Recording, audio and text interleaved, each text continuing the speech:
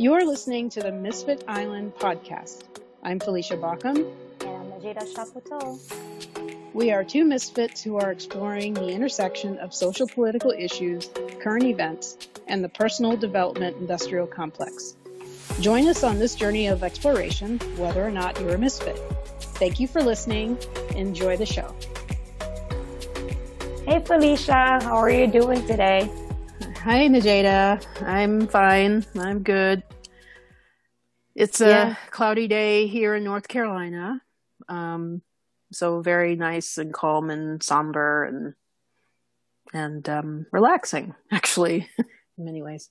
Interesting that you're saying that because, also it's probably way cooler for you. But here it is actually cloudy too. It was sunny. It was kind of on and off, but it was pretty sunny and warm today. But it's getting cloudy because tomorrow we're supposed to have rain because the temperature is going to drop for the next few days. We did have some pretty warm days last week. I'm assuming you're not getting the storm or you didn't get any storm because I know there's a snowstorm. I know friends in Atlanta and my sister's getting ready for the storm in Brooklyn, New York. I don't think you got any of that, or did you? I don't know. There's some chance of rain later this afternoon and this evening, but okay. Nope, no snow, as it were. So, but yeah, it's just one of those days where it is nice to be indoors and just look out the window. I've seen the occasional person walking by with a dog. Apparently the house across the street is on sale. So I've seen some people come by looking at that. And so just kind of looking at the world outside of my window and certainly is always reflecting on so many things, recent events, personal events, drinking some water. The cats were here with me, but they've left since I closed the door. They don't like being in my room with the closed door. So, that's pretty much. Yeah. They have a thing about that. But we did have some excitement early in this week. There was a mouse in our dryer, so that was real fun to deal with. Unfortunately, it didn't survive its time in the dryer. I figured. So, and how it got there, this is not the first time we've had a mouse show up in that part, the area that is our washer and dryer. So we're not sure how they're getting in and how it is that we have 4 cats and we are usually, although they don't make it out, although they don't survive. That's true. But yeah, we as the humans end up being the ones to deal with it. But we did have some empathy for the mouse, but we're like, but why are you here? And how did you get in? And so we're trying to sort that out. So I thought I would also share that a little bit. Yeah. So that's me.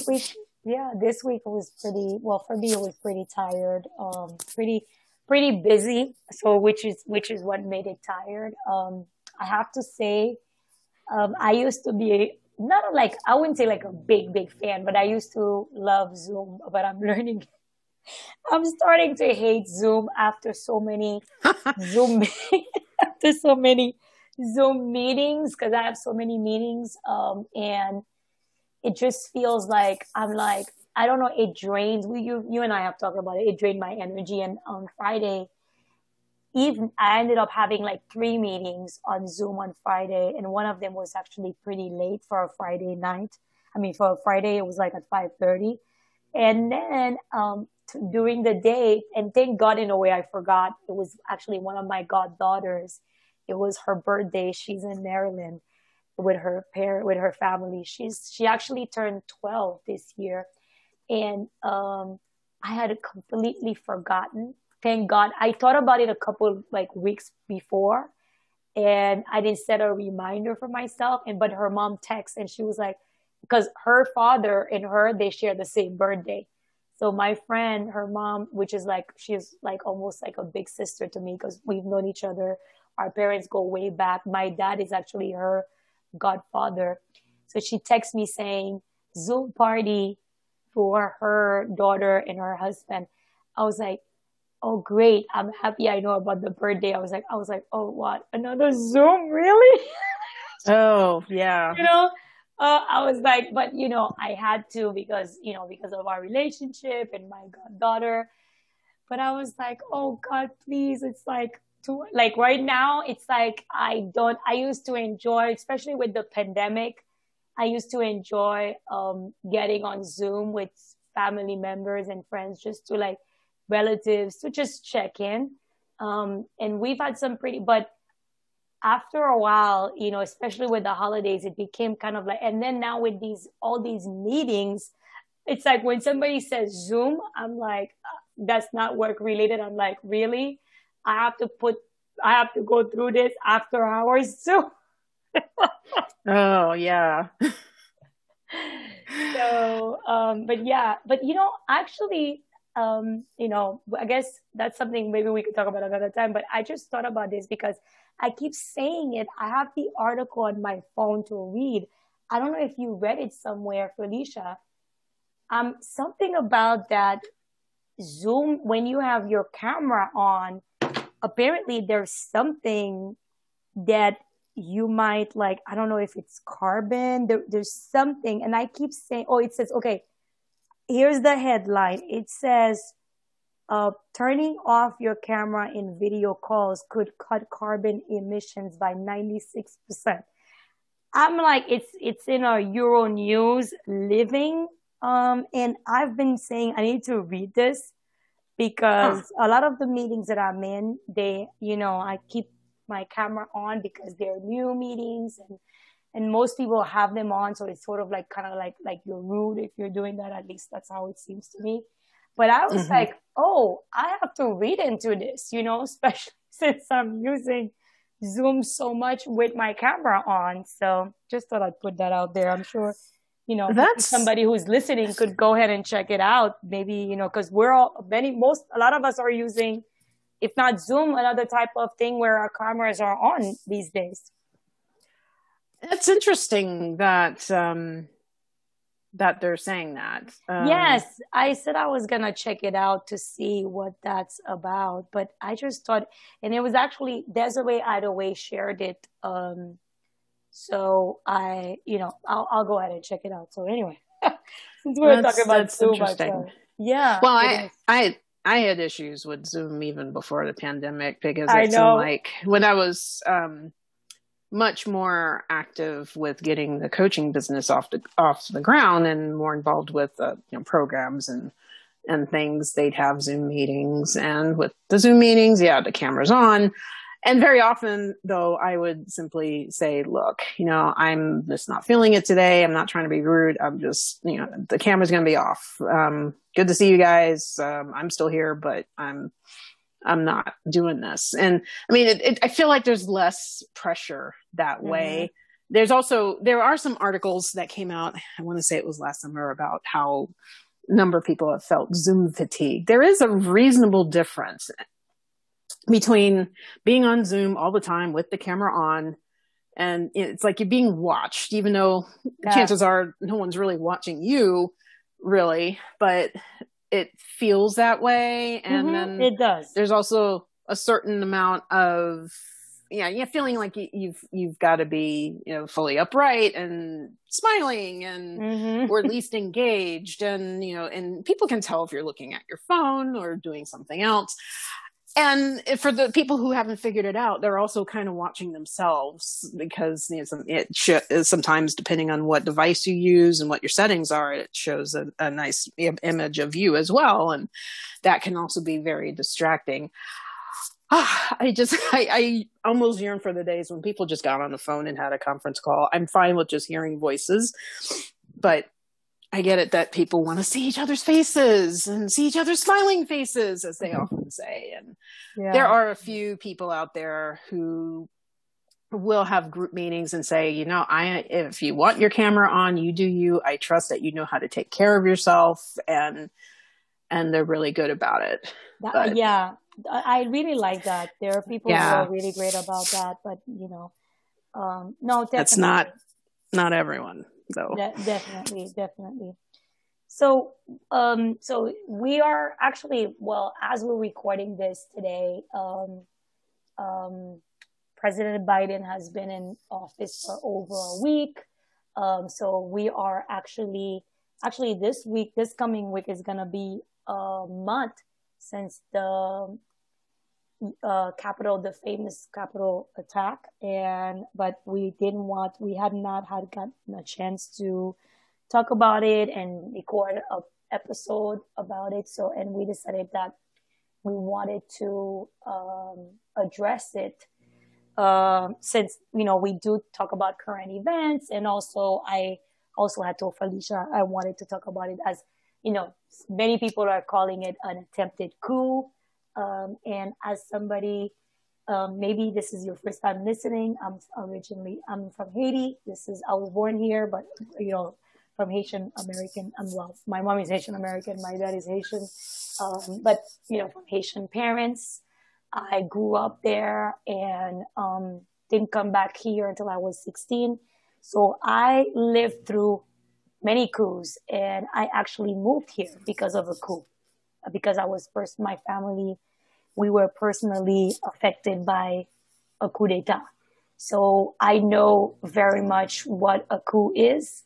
So I thought it would be a great, as we talk about this, because I'm an internationalist. I often think about sometimes here in the States, and I am also a proud American. I think sometimes when things happen, we don't realize how these are things that are happening constantly in other countries, and how our government, both parties, have played a role and have encouraged and funded coups in other countries. So I thought that as we're, discussing and sharing our thoughts on what happened, I also wanted to come from that perspective. So, yeah. Yeah. Yeah. And I know that lots of people have already said lots of things about what happened on January 6th. Mm-hmm.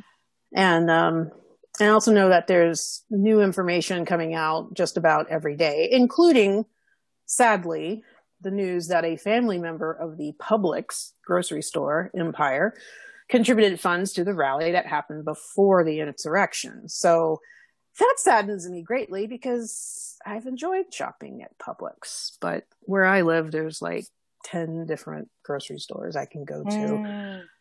So, yeah, I have got some soul searching to do there. Wow. But arrests are still actually happening. I have, I don't go to Publix much, but now that you're telling me that, because we do have Publix here too. So thanks for sharing that. Yeah, certainly, although I'm sad too. But yeah, no, and of course, typical corporate move, they're distancing themselves from this person. But yeah, so yeah, I'm grappling with that. But yeah, also too, as a result from the fallout of this incident in January, the arrests are still happening, and the impeachment trial is on the horizon. And as time goes on, there will be more analysis into what happened and why, and also why some of the folks still believe that the storm is still coming. And it's probably going to happen in March, and somehow Trump will be reinstalled as president. I mean, that is still floating around out there. Some people have doubled down on that. But yeah, we thought we would add our thoughts, and in your case, Najeda, personal experience, to the ongoing conversation. And it's possible some folks who have been listening to this podcast are tired of hearing about the insurrection by now. But speaking for myself, yeah. I think it's important to understand that this was not something that just happened out of the blue. No. That this has been building over the summer with the lockdown protests and with the people protesting, the BLM protesters. And then also there's the fact that Trump's campaign and his time of office, during that time, he exploited the divisions in our country. I don't believe he caused the divisions, but he certainly exploited them. And these divisions have been in place for a long time, and further creating space for an incident like this to happen. And I think there's also got to be some level of understanding that this incident too is a reflection of who we are as a nation that was a country, nation state, whatever the appropriate term is, built on settler colonialism and slavery. And anyone who just wants to forget about it and move on isn't really paying attention to that, or doesn't want to pay attention to that. And the Jada too, we aired an episode recently called Facing Uncomfortable Truths. And this, talking about this really falls under that, because the whole situation and everything leading up to it is part of that uncomfortable truth of our misogyny, of our racism, of the inequality, of all these things that defy this ideology about American exceptionalism. And that what happened on January 6th is a reflection of who we are as a nation. Yes. And we are not going to love and light our way out of this. We're going to be grappling with this for years to come. And we need to have a better understanding of how we got here. Because if we don't, we might find someone much more effective than Trump was. Because in so many ways he was rather bumbling. But someone else more effective than him will try to take the reins in 2024. And if they succeed, that's not going to be good. Definitely, that's my thoughts. Definitely. Initial thoughts. Mm-hmm. No, definitely. When you say that, I've heard people say that somebody smarter than him will might come up, and if we're not willing to face the truth, and something that you said that I wanted to, I said I probably would start off there, is when you said about that's people, this is exactly who we are. Because I remember that day, I think it was that day where actually I was working, and I think I got on Facebook for a moment, and I saw something about there's protests in the Capitol, and my parents are in town, and I was like, I said, hey, turn the TV on. I heard there's protests at the Capitol, in the U.S. Capitol. And when I turned on, I actually was the one who turned on, it was CNN, and I saw it was actually they were not focusing on the protests. They were just showing the Congress people, congressmen, congresswomen, with the votes. So I was like, oh, okay, well, so I went back to my thing, and I'm not sure if it was on Twitter or Facebook or something that at some point I got there and I heard they stormed the Capitol. I was like, so I had to stop, and, I was like, I went in, I was like, I can't remember if I had left the TV on, or maybe by that time I was like, turned it on, and I was watching what was happening. And,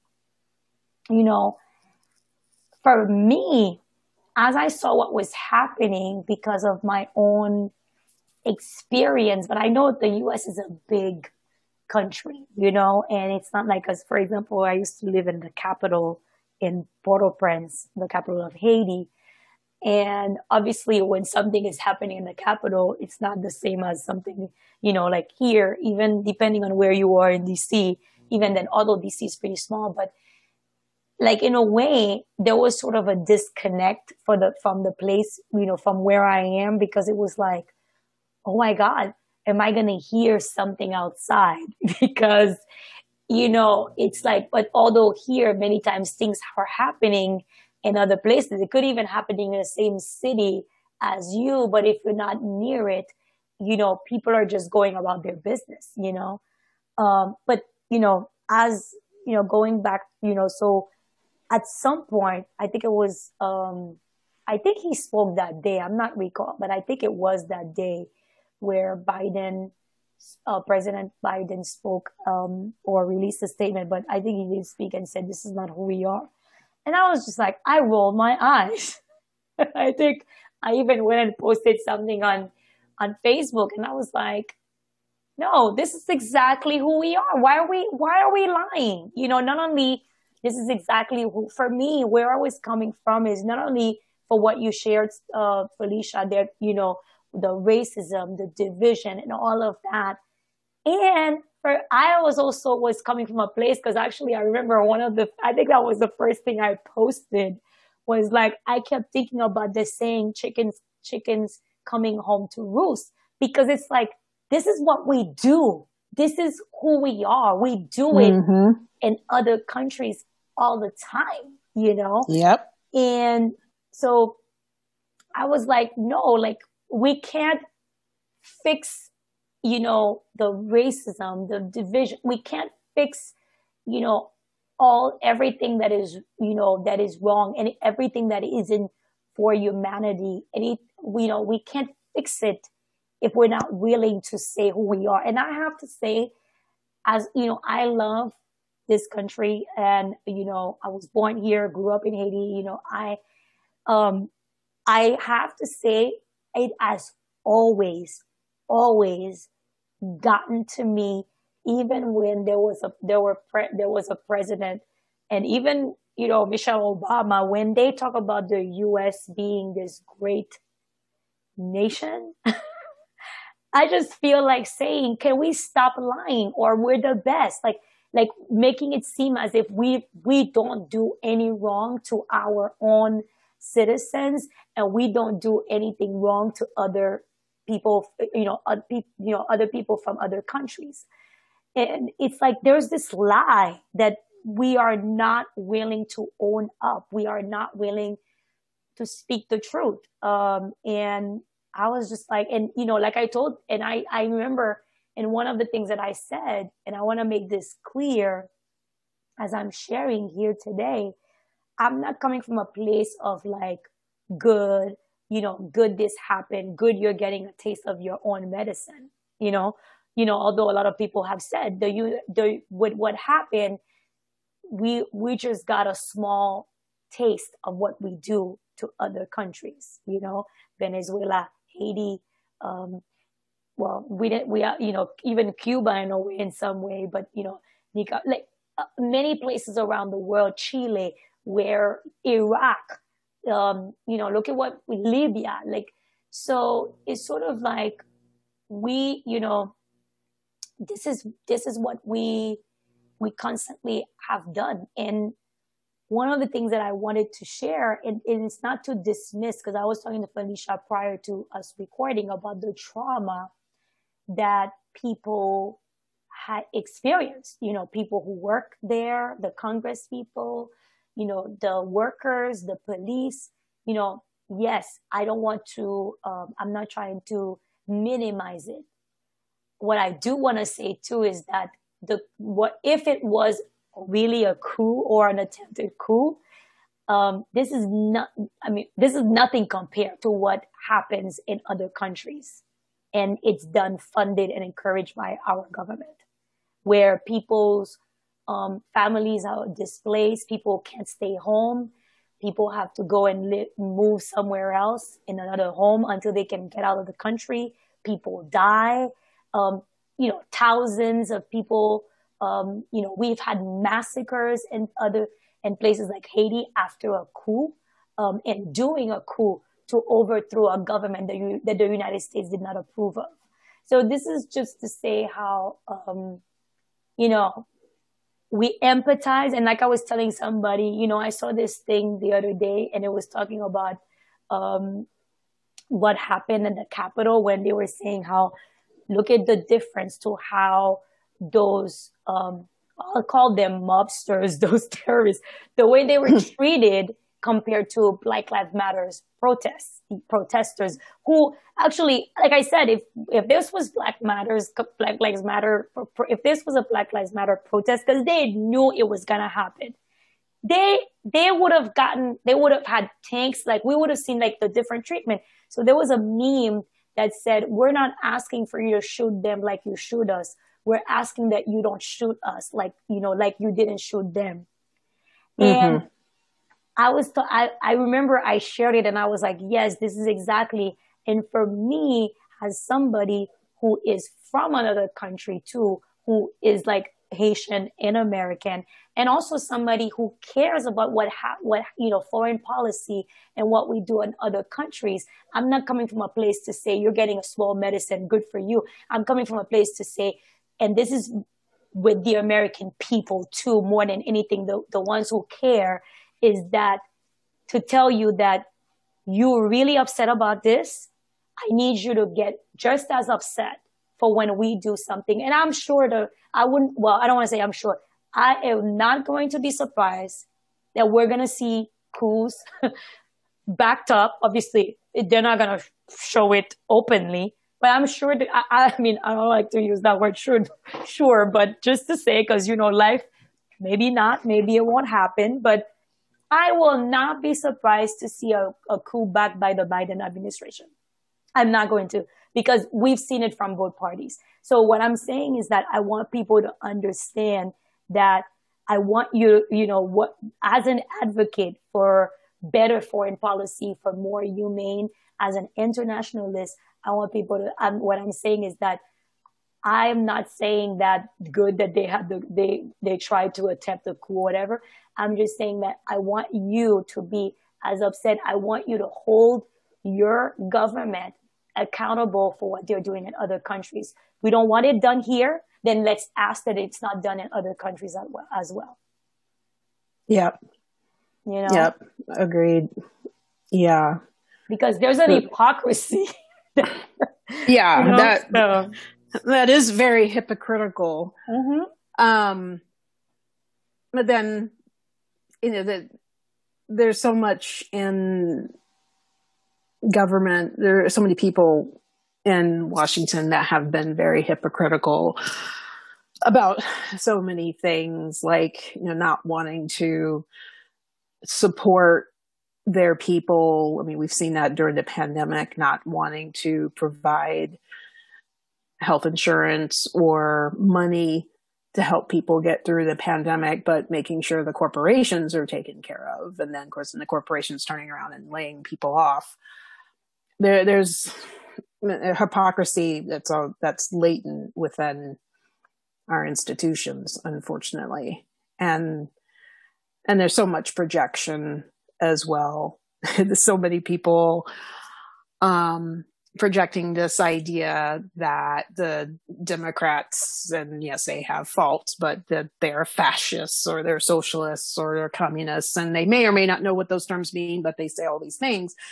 But then what exactly was the goal of the siege on the Capitol?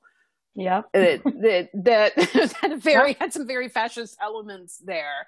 Mm-hmm. Maybe not socialist or communist, but definitely very fascist elements there. So there's so much projection and hypocrisy. And having lived overseas from time to time growing up, I too had this idea that, that America is supposed to be so great and wonderful and everything. And it is great and wonderful in a lot of ways, but so is France, and so is the UK, and so is the Philippines, and I'm sure China and Canada and Mexico, and every country in the world has some great things about them and some not so great things about them. And why one nation in the world should be held as the prime example of all good things, that has never really made sense to me.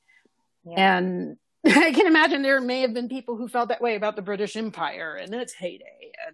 And I just, that just really reeks of nationalism and colonialism, and that I'm not for that. I've always had a more balanced view. Okay, so I just happen to be born in the United States. Okay. That's good. And I guess that does in a number of ways mean I'm more privileged than the good portion of the world's population. Mm-hmm. And I can also hold the idea or the fact that we've got a history littered with inequality and violence towards marginalized people. And we continue to uphold that. And we've still got lots of work to do there. And so it doesn't mean that I hate this country. This is not. Yeah, no. That doesn't mean that I've got to, love it or leave it. It doesn't mean I got to have an American flag on my front porch to prove my patriotism. Actually, I don't, for me, by the way. sometimes when I see the flag, I'm like, it's kind of a sign of like, maybe you're like, you like America to be great again or something. Because not to say every time, but sometimes, because we tend to see that a lot of the people who are displaying the flag are people who are very much, I mean, not all, a lot, like we have a lot of them, so sorry I cut you off. Yeah, we do. There's a number, certainly I've seen a number of homes in my neighborhood outside of it with the flag, and they may have their own reasons for flying the flag on their porch. And certainly around like Memorial Day or the 4th of July, they come out much more in full force. I don't have a problem in and of itself of the flag being flown, but the expectation that that everyone should, or that not doing so means you're anti-American, or even mentioning that you notice this thing and you're wondering why there's so many flags as anti-American. It's really become this kind of black and white proposition. And speaking of, and I'm probably jumping around here a little bit because I'm thinking about also, this anti-American rhetoric, the opposite of that being patriots, and how some of these people all of the people who went to the Capitol that day have been deemed patriots. And that, I don't know how that can be that they are patriots when they infringed on a democratic process and endangered, people were killed. So, I mean, how exactly is that patriotism? Yeah. Well, I think it's this whole thing. I mean, this is the thing. When you tell me that you're a patriot and you did that, you're actually telling me that you are basically saying that, Trump is like this, like this, like he's the one who should remain. It doesn't matter that all of us who voted against him, and, who are the majority of immigrants who are legal immigrants, I mean, when I say legal, like basically we're U.S. citizens, we're first generation, third generations, a lot, many are Black Americans. And in a way, it's almost as if, somebody was saying something that I, the other day, where they were saying, in a way, it was sort of like an assault on the people of color's vote, the Black vote. And obviously, yes, not to say, I mean, we know that we have plenty of white Americans who voted for Biden as well. But in a way, I mean, I think apparently the numbers show that it was for the most, but it's sort of like saying that I'm taking my country from you, and you guys don't get to say who can be president. I get to say who can be president. And because, you're saying my guy didn't win, but it's because you stole it. It was stolen because this is my country. I get to say who's president, and that is very much, although I have to say, and I guess that could be a whole other conversation. I mean, looking at these people's faces, to me, it is definitely a cult. A lot of them, the ones that I saw being interviewed and stuff like that and speaking up, didn't seem like they were, like something is completely off there. Well, I will say a few things about my thoughts about that. And I think there were certainly some cultish elements there. The thing known as QAnon, there were some of those folks involved. There were also some Instagram influencers, like channelers, so-called light workers. They may not have been in the Capitol, but they showed up to be a presence and be supportive and to bring that. I'm happy you brought that up because good. Yes. Yeah, so some of those folks were there. The more malicious style folks were there. The I guess the everyday redneck was there. So there were not. It was interesting. It was not my understanding of this it was not one cohesive yes, group of people. And what were they thinking? This is what I'm not getting, especially those who are not part of a cult. Like, because, like, I mean, I'm just thinking, like, what were you thinking? Like, what were you, because, people say it was an attempted coup. Some people say it wasn't. Because I'm just thinking, what would have been the end goal? If they had, apparently some of them were looking to hurt some of these congressmen, senators, whatever, congresswomen. But I'm just really thinking, I'm just thinking if they had allowed them to just storm with the people there, what was especially the people who are I'm not saying they're not from I'm not saying that everything is fine, but remember how you were saying there were so many groups? Yeah, because actually I remember this guy was interviewed. People went from Miami. There were people from Florida and including Miami who were there. And, some of them, this guy was like, well, we went to the rally because there was a rally before. And he said, had we left after the rally, everything would have been fine because it was such a great rally. But then going to the Capitol was the mistake. So I don't really know what was the end goal of some of these people. I don't know. I don't know what the end goal was. I have ideas, and this is all working theory, and I'm not saying I'm right and I have the final say on this, but I have ideas. Yeah. That one of the common elements, we got many disparate people, groups of people, but one common element was that they feared an administration coming in who would redistribute wealth and resources. And to them, that idea was illegal, unlawful, and then of course cue the words communism, socialism, things like that. And so they wanted to keep in house an administration that would continue to dismantle social services and not distribute vaccines and erase environmental protections and all of those things.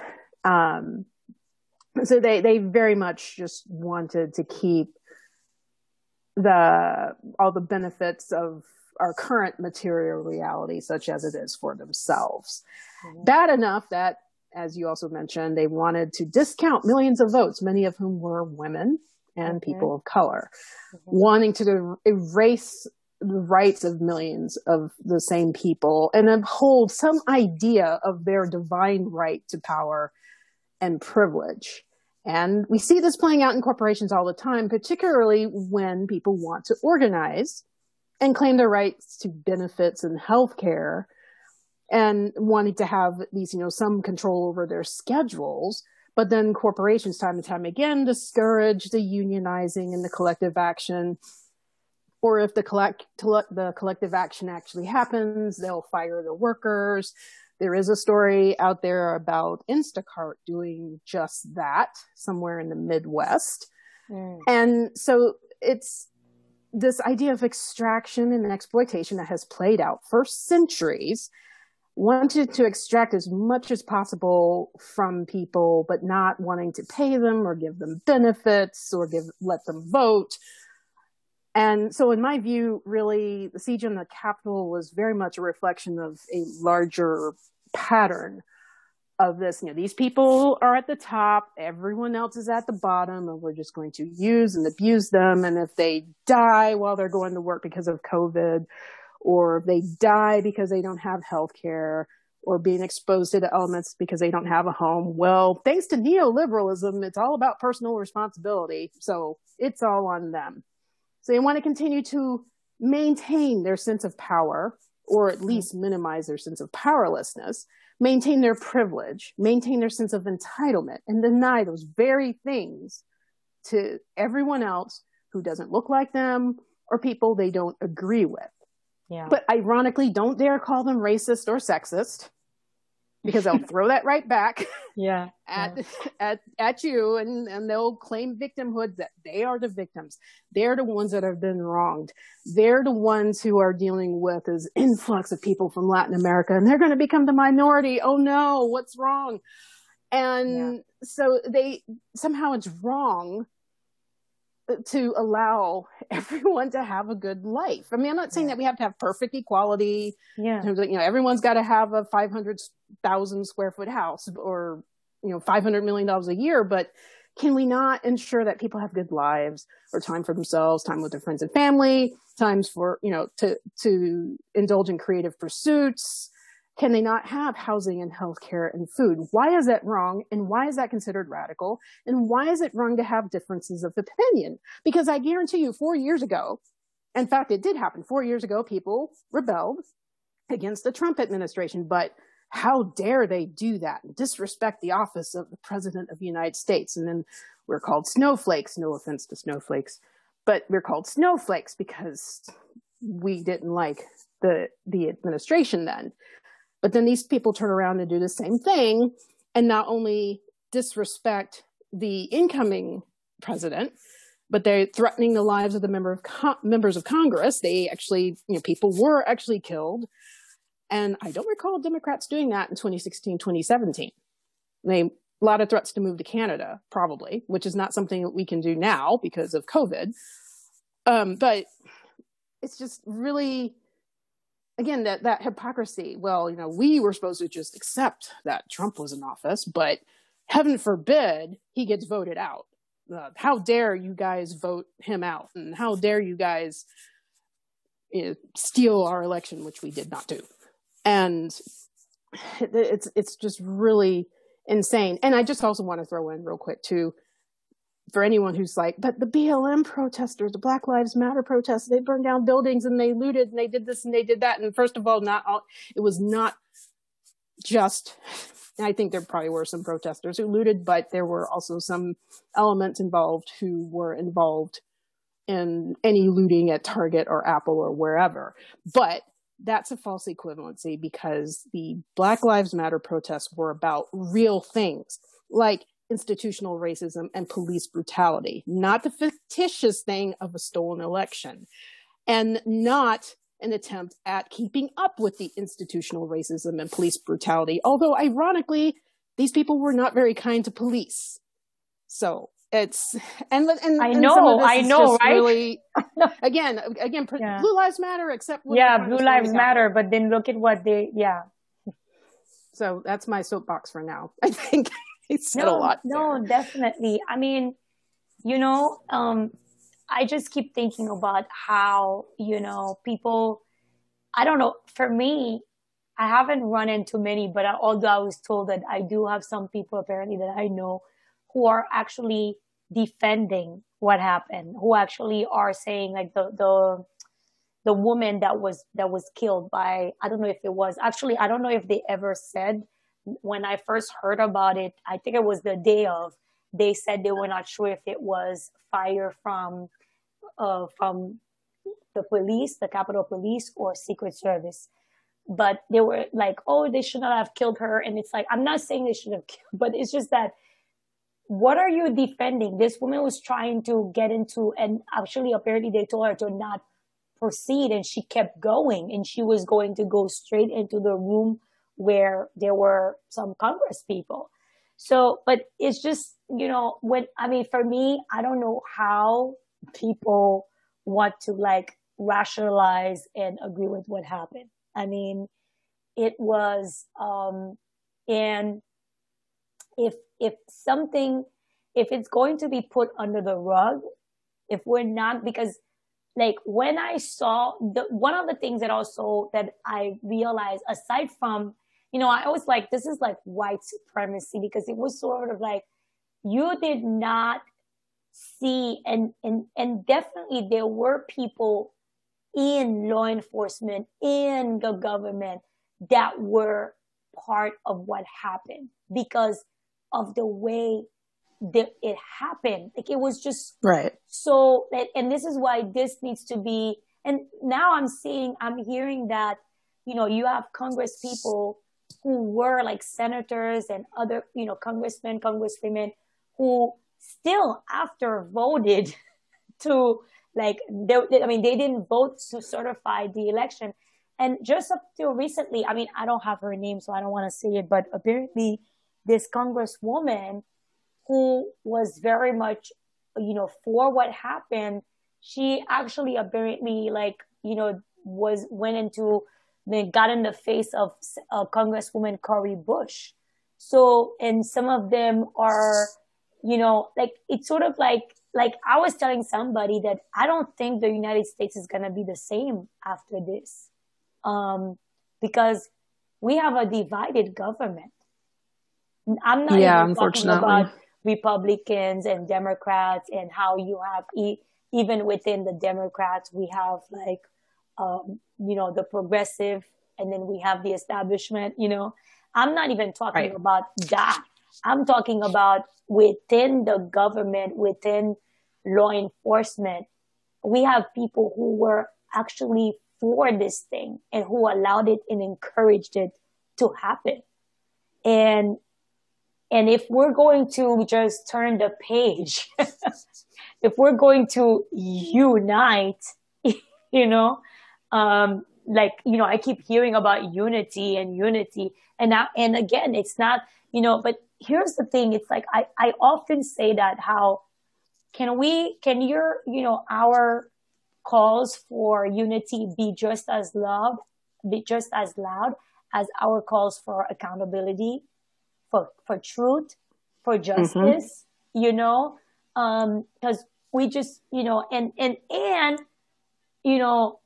actually, if we turn the page and we don't deal with this is another reason why we might end up having somebody who's smarter than Trump.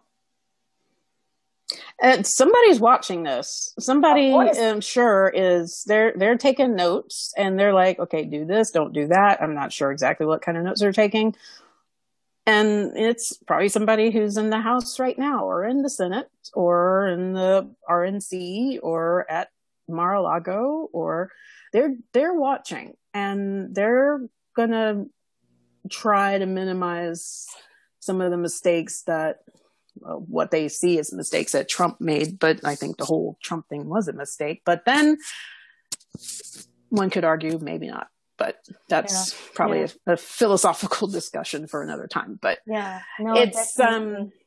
it's definitely, though, I think you nailed it when you said white supremacy. Mm-hmm. I said a lot of words like institutional racism and police brutality, but that all very much points to white supremacy. Most of these people were white. I'm not going to say all of them were. I didn't see every single picture. There was this one black guy I saw, and somebody said, there was this thing that there was a meme. They said, no, it was a photo of him in the cap somewhere inside. And then a Facebook friend said, this guy is probably going to be, I mean, at the time, because if we're looking at how many people that we see getting arrested on the spot, okay, so this guy was like, this is going to be the only guy being charged for this, but, I'm not laughing like it's funny, but just to say, it's the irony of things, and, the other day, actually the day of, and of course this person was like having a debate with me, and it's not, I tell people all the time, and if somebody's listening to me here, if you're ever like engaged with me on social media and you notice that, although usually I won't just leave it like that, I might just tell you, you know what, I won't come back, because I do believe social media is not a place to debate.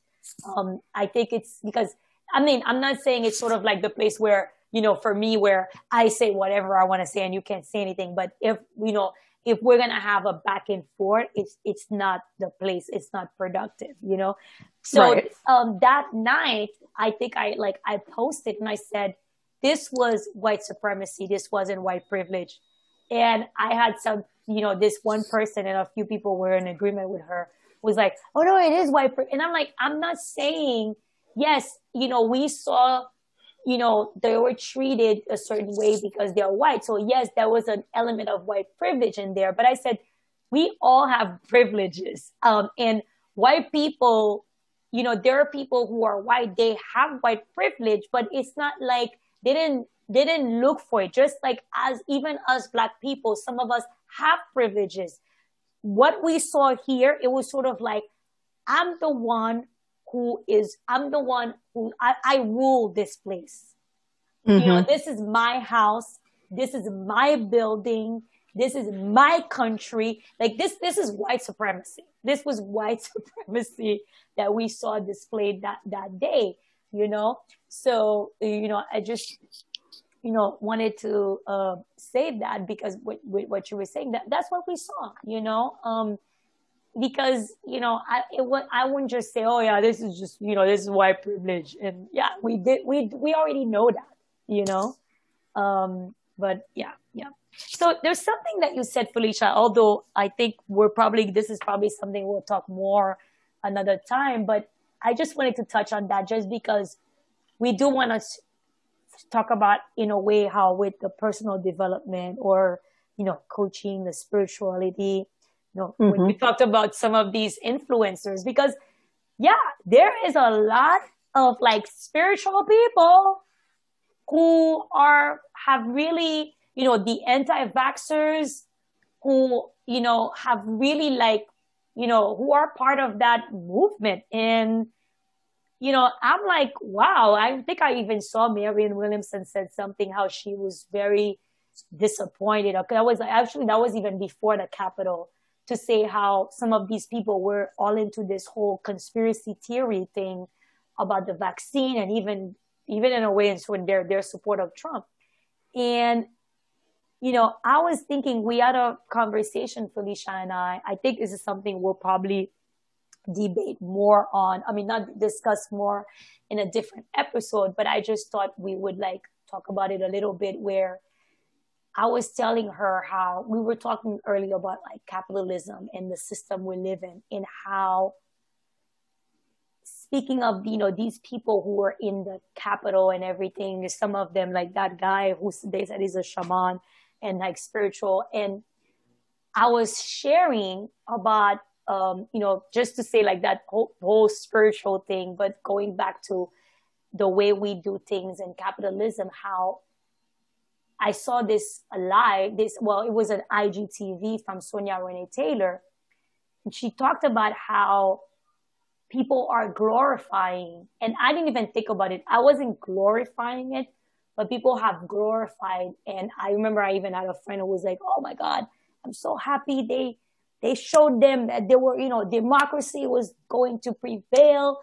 The same day, that same night, they went and continued, the certifying of the vote, And one of the things that Sonia Renee Taylor made a point of was that how this is what, capitalism, this system does to us, of like, these people, the workers, everybody working at the Capitol, the police, the Congress people, they had been through trauma.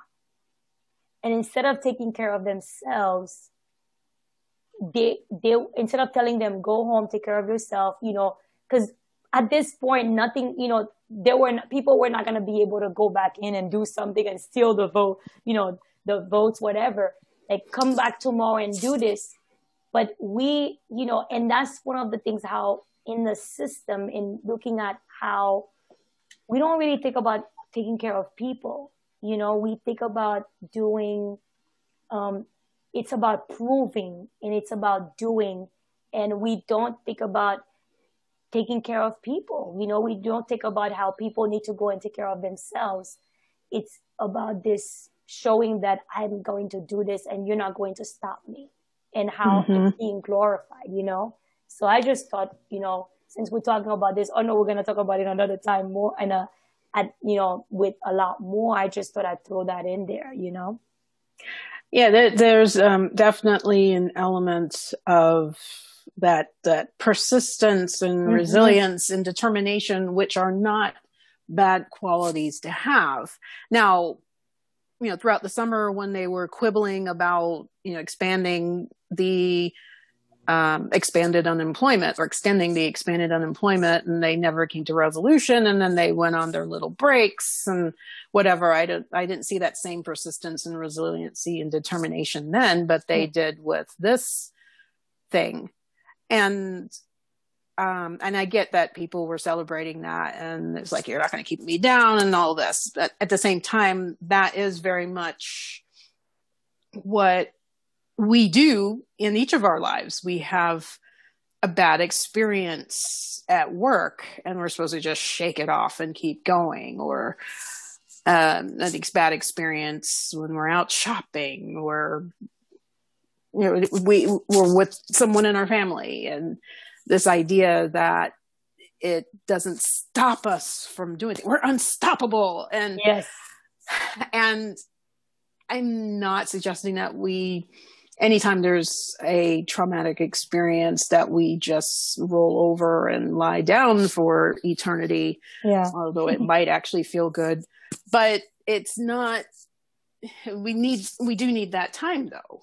We need, and it takes as long as it takes. Everyone's got a different threshold for experiencing an unfortunate situation and then having to pick up and keep going. But we do have this tendency to want to minimize an experience and like just shake it off and then just go on to the next thing,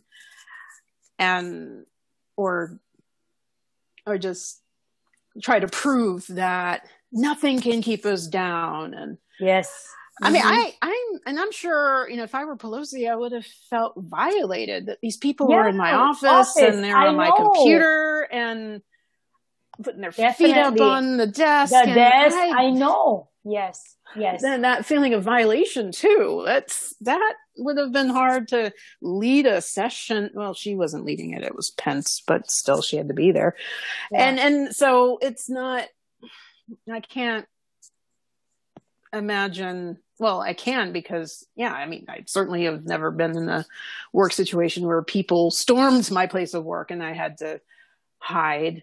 Mm-hmm. But I had certainly been in a number of work situations throughout my life where I experienced something traumatic, where, an unreasonable manager yelling at me, or a customer, or a coworker, or some bad news, or some other situation that just left me feeling really, really vulnerable. And then the expectation to, just check it off, just go on to the next thing. Got work to do. And it's kind of like, would you call that spiritual bypassing in a way? Well, there's certainly elements of that in there. I'm not sure what to call it, but I can certainly tell you it does not feel good at all. It doesn't. I definitely feel not seen or heard or valued, or I'm not finding the right words, and I'll think of it after we finish recording probably, but it's definitely feels small, and then also just like disregarded, and I don't know. It's a tough place to be.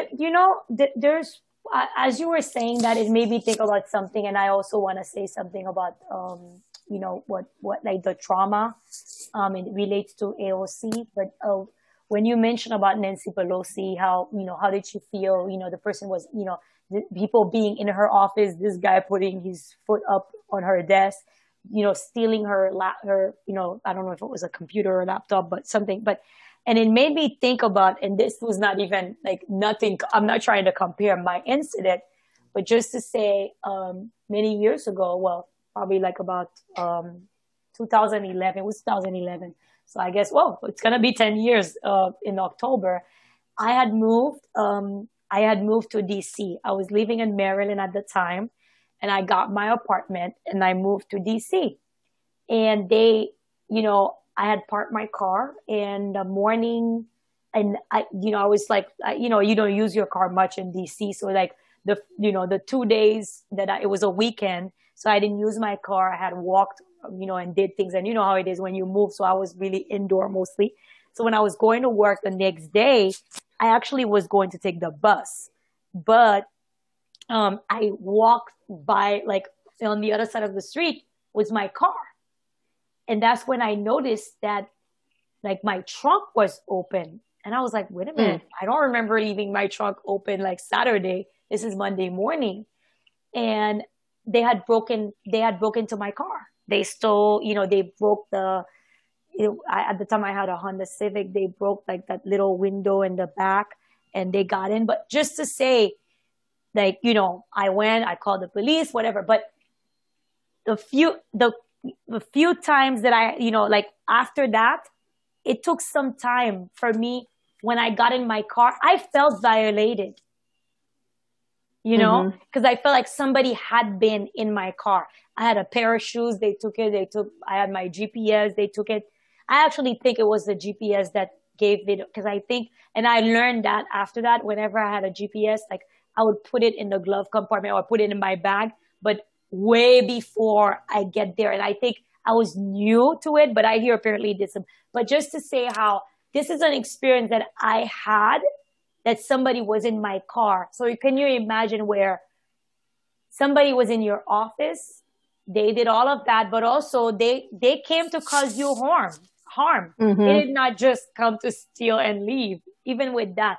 So just wanted to say that. But one thing about what we were talking about, I know for myself, because of the fact, if it wasn't for like Sonia, even, with Sonia Renee Taylor's live, and then like I saw on IG TV that AOC did I think it was a couple of days after what happened, you would not, because of the fact that it's like, yes, we needed to focus on showing them that they were not going to win, that democracy was going to prevail, that they were going to not stop us.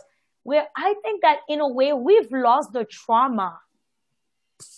We lost sight of the trauma of what happened that day. Like a lot of us are probably not even, are not even thinking about it, because the whole thing was so focused on winning and not showing them that they're not going to, but the human side of it has been lost in a way. So I just because when she talked about, she was saying how there was she said there were times that she didn't think she was going to get out of there alive. And how, she said she's taking care of herself and everything.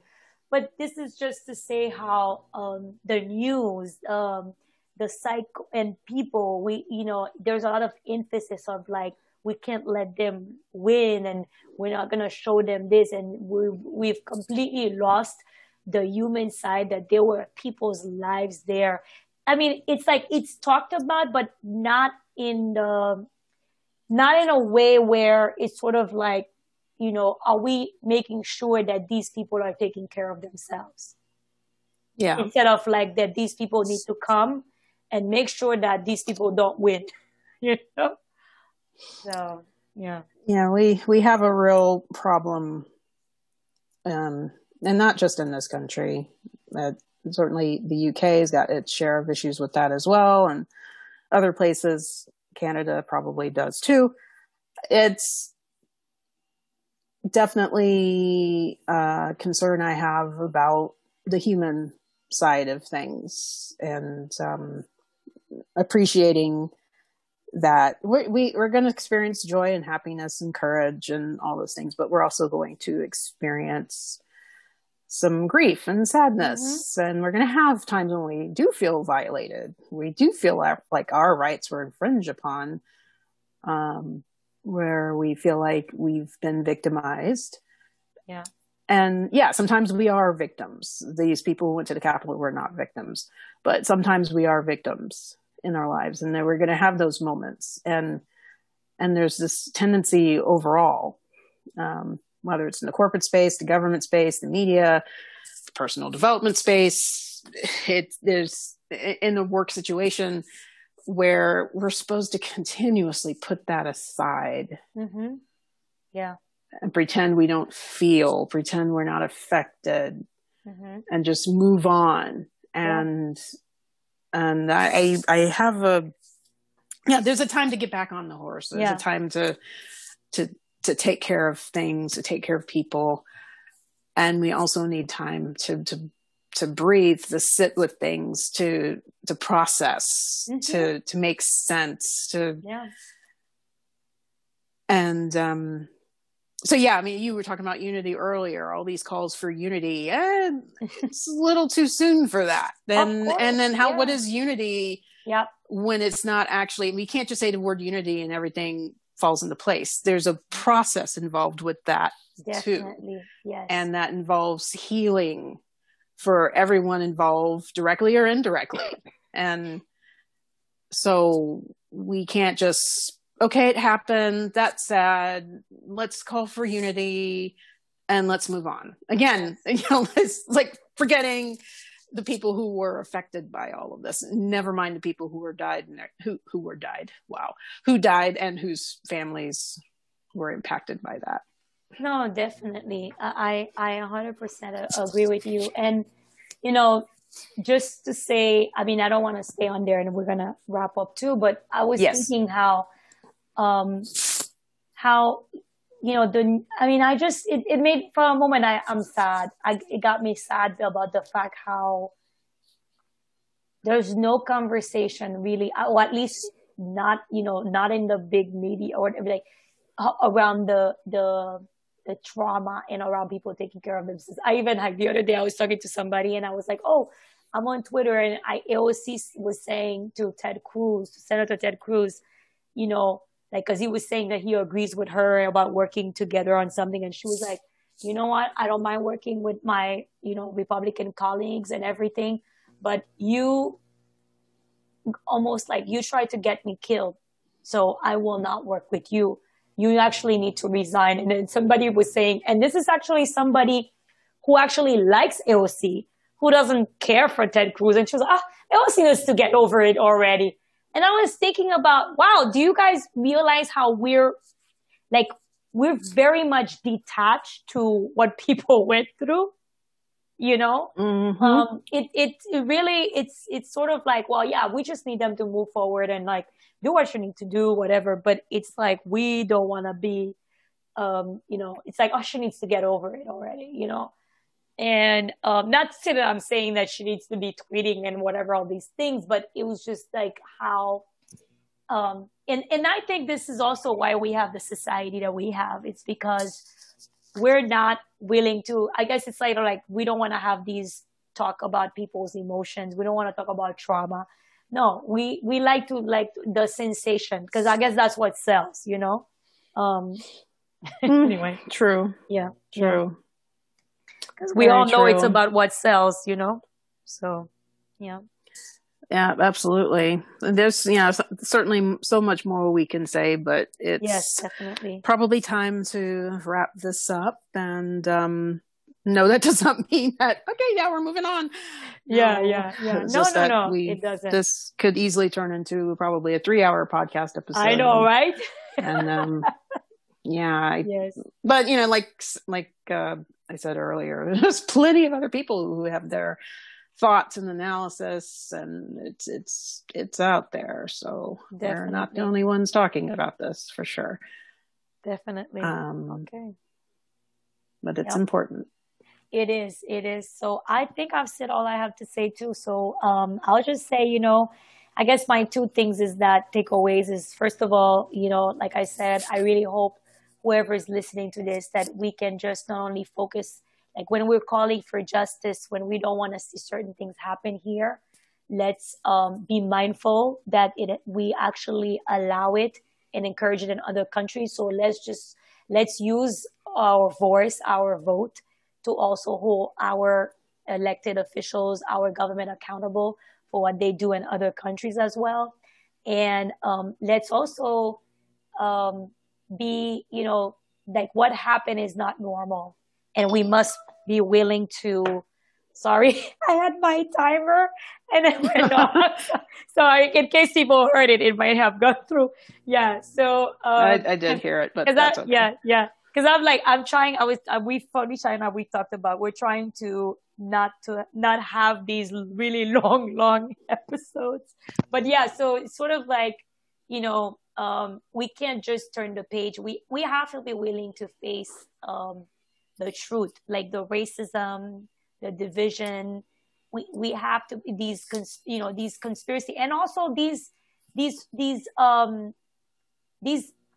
false things that are being put out there and people are believing.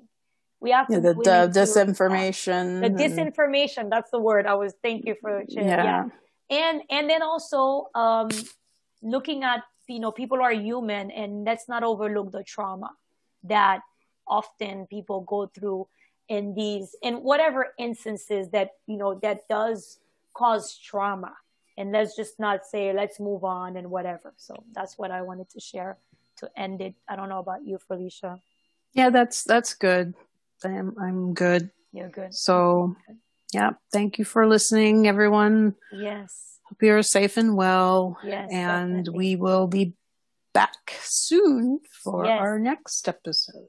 We will. And I'll just say, take care of of yourselves, because I think but both Felicia and I we're making that a priority, and especially after what happened, we both felt like we needed some time to process what happened, even if we were not in that building. Yes. Yeah, or thousands of miles away, but still, yeah. Definitely. Great. Okay, cool. Great. Bye, Felicia. Bye. We'll talk soon. Yes, we will. Take care. Be everyone, safe. Take care. Yes, everyone too. Be safe. Be well. Thank you for listening to us today. We hope you enjoyed this episode, found something to reflect on, and have conversations with the people in your life. We release an episode every 2 weeks on Thursday. We would appreciate it if you'd subscribe to our podcast, as this will also let you know when new episodes are available to listen to. Leave us a review and keep coming back for more. We'd love to hear from you through your feedback, and appreciate your reviews as they help others find our podcast as well. Until next time, be well.